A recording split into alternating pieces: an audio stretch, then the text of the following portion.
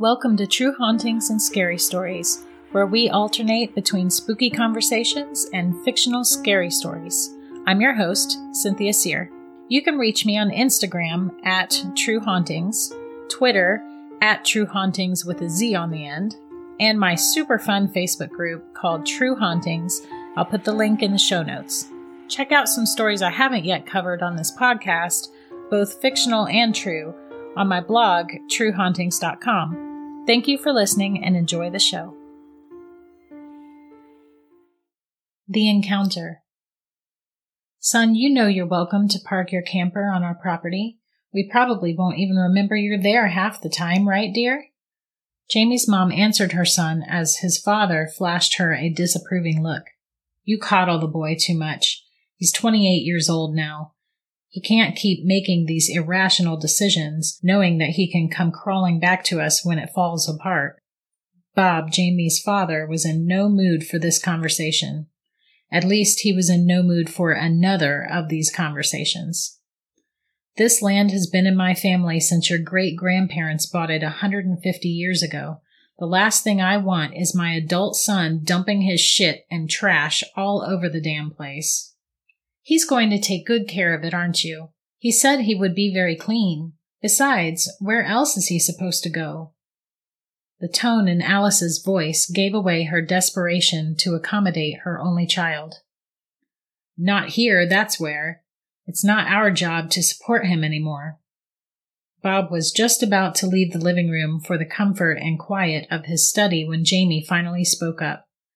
Dad, all I'm asking is for a month. I'll be gone before I can piss you off. It won't be like last time. I have a good feeling about this job. Jamie knew he'd be moving his camper down by the river's edge shortly. He also knew it would remain there for as long as Jamie wanted it to.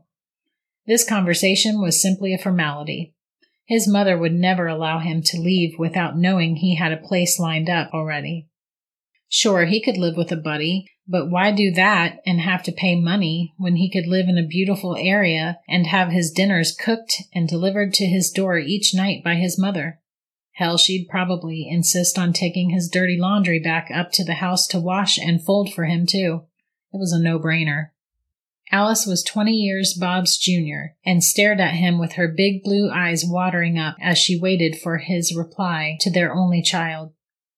Bob deeply loved Alice, and she knew he would bend to her will if she showed enough emotion. She needed to make sure that their son was safe. She didn't like the guys he hung out with, and jumped at any chance to have him back at home where she could keep an eye on him. The first time I see any trash laying around or find out you've dumped where you shouldn't have, I swear I'll call the police and have you removed. With that, Bob stormed out of the room as Alice called after him. Oh dear, you're just saying that. He's fine. Then she turned to Jamie. He'll forget all about that. It probably would be wise not to leave a mess this time, though, honey. I know, Mom, don't worry. I'll be as quiet as a church mouse. Jamie kissed his mother on the cheek and practically strutted out of the house. Time to pick a good spot to park the camper. Jamie drove down the little dirt road on his parents' 85-acre property until he reached the river that marked the end of their property line. This had always been his favorite place to be. No one ever came here because there was a national forest on the other side of the river. He would have complete privacy to live as he wished, just as human beings were meant to live. He was done with society always dictating his life, forcing him to work ridiculous jobs for next to nothing. Screw that. Let his parents do that. Besides, Jamie was still young and chiseled, standing at 6 feet tall with shoulder-length sandy blonde hair and blue eyes that matched his mother's. He'd always been easy on the eyes, but usually only stayed with a woman to get what he wanted. That's what they were good for. Hell, they should be happy that he spent any time with them at all. Only the best-looking women were given any of his attention. Once his parents kicked it, he'd have this amazing house on this land and his dad's lumber business that basically ran itself. He'd be set, and any young lady would be lucky to attract his affections. He got his camper parked, a relatively easy task since it was just a basic camper for one. or 2 when he brought a woman over to look at the stars with him.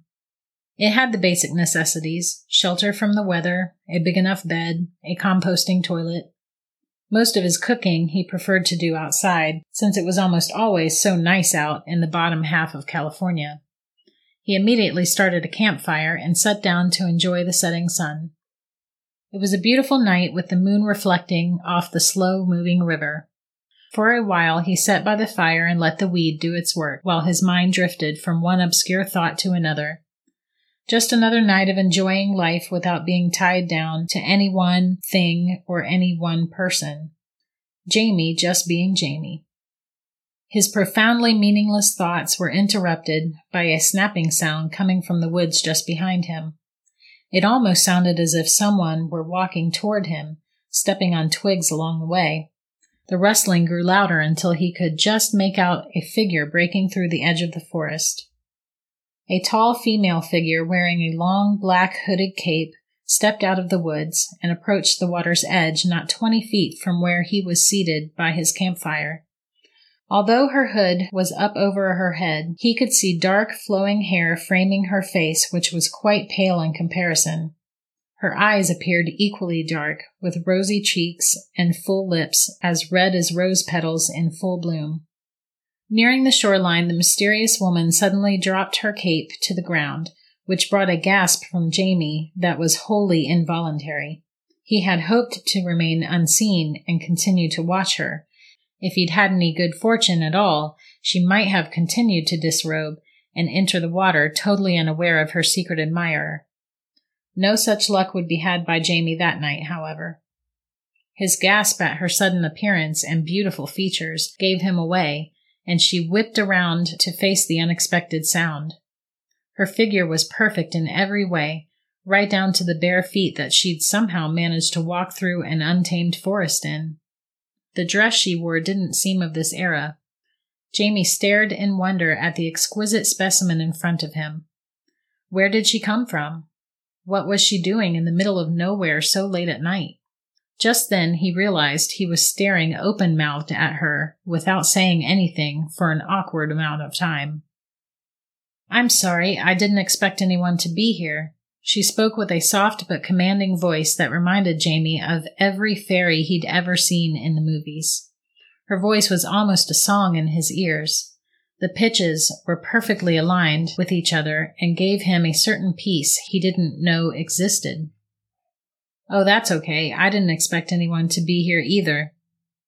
He was usually very confident with the ladies, but was at a loss for words now. He wished she would sit beside him and read a dictionary to him.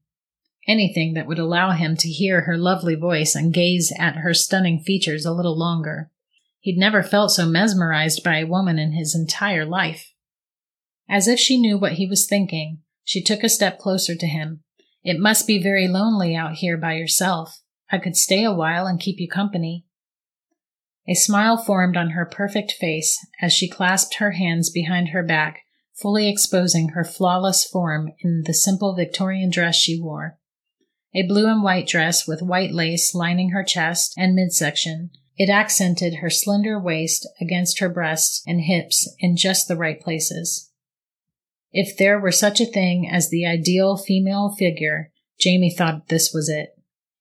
"Yes, please," was all Jamie heard himself say, as if he was incapable of saying anything more. Her bare feet peeked out from beneath her dress with each step as she walked toward him. The whole world felt as if it were in slow motion. Just before she reached the fire that he sat in front of, she motioned with her hand and a section of tree trunk came rolling straight out of the woods and stopped just beside Jamie. The woman sat down as if the whole sequence of events was completely normal. Honestly, Jamie couldn't have even noticed the impossible act if he'd tried. He was completely captivated by her very presence. Nothing else in the world seemed to matter. "What shall we talk about?" she asked. Jamie realized he hadn't considered what might happen next or how they would spend this time together. He just didn't want her to leave. "What's your name?" Jamie asked. "Annabelle," she answered. God, even her name sounded like the most harmonious lullaby. My name is, Jamie began to share his own name when Annabel interrupted him. I know your name, Jamie. This is the second thing that should have seemed otherworldly to him, but he was so taken with her that he simply didn't feel any alarm. Annabel leaned in and whispered close to Jamie's ear, I also know that you desire me. His mind raced. He reached out to take her hand, but his arm wouldn't move. If only he could touch her skin. You desire many things. Arrogance is a language you speak well. The world does not owe you anything, Jamie. The trees will still breathe and the birds will still chirp tomorrow, whether you are living or not. Annabel spoke with wisdom that commanded he listen, even if his mind wanted to protest her words. His thoughts remained solely consumed with holding her body close to his, like a prized trophy meant only for him. While Jamie envisioned their bodies intertwining, Annabel rose to stand before him. Her words were completely lost on him. Of course she knew this. She could hear his mind clamoring for her touch. Annabel felt his heartbeat speed up as she stood, no doubt assuming he would finally receive what he craved. Before he fully understood what he was doing, Jamie also stood to face this beautiful mystery woman. He wanted to reach out his hand and grasp her, but his body would not follow his mind's commands. He only stood and waited for her. Annabel and Jamie were now only about a foot apart when she placed her hand on his chest. Her intriguingly dark eyes gave a quick pulse of dark red as she spoke. What do you fear? His mind was suddenly thrown into chaos as a vision of his face melting off of his body engulfed every sense of his being.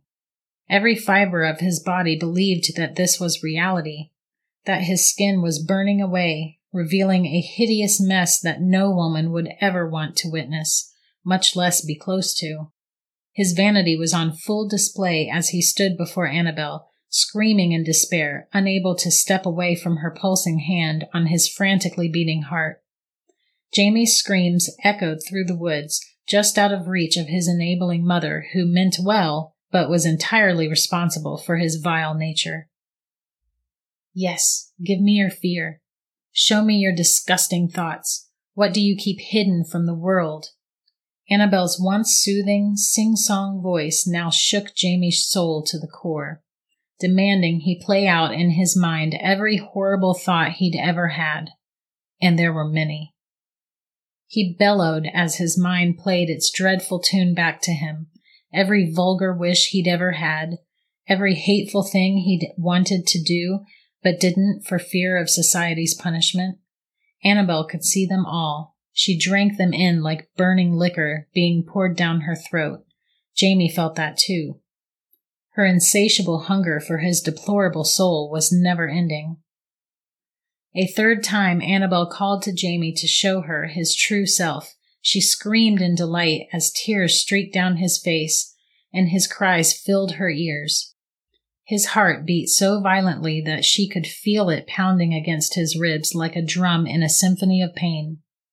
Her eyes pulsed red again as Jamie suddenly stopped screaming and made the most disturbing gurgling sound and shook ferociously for a moment before falling face first into his campfire. With blood trickling out of his eyes, nose, mouth, and ears, Jamie slowly became engulfed in the flames. Annabel stood over him, still savoring her latest meal. With a movement of her hands, her cape lifted off the ground and encompassed her as it had been before. Back into the night she went.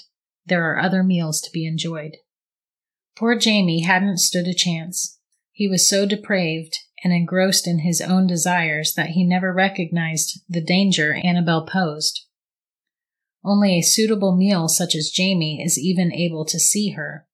Someone with compassion and kindness in their heart would have had a sudden feeling of dread overcome them and nothing more. You see, Annabel can't reach souls who have love and decency in them. However, as soon as Annabel realizes you can see her, it's too late. You're in her grasp. She knows your heart, and she is coming for you. Don't be troubled by that inexplicable sense of dread, my friends. It can't hurt you. Be troubled if you've never felt it. I hope you enjoyed today's show.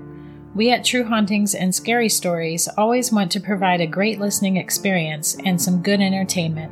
If you have any comments or suggestions, you can always email me at cynthia@truehauntings.com. Visit patreon.com/truehauntings to find bonus episodes and other goodies to choose from. Thank you for listening, and we'll spook you next week.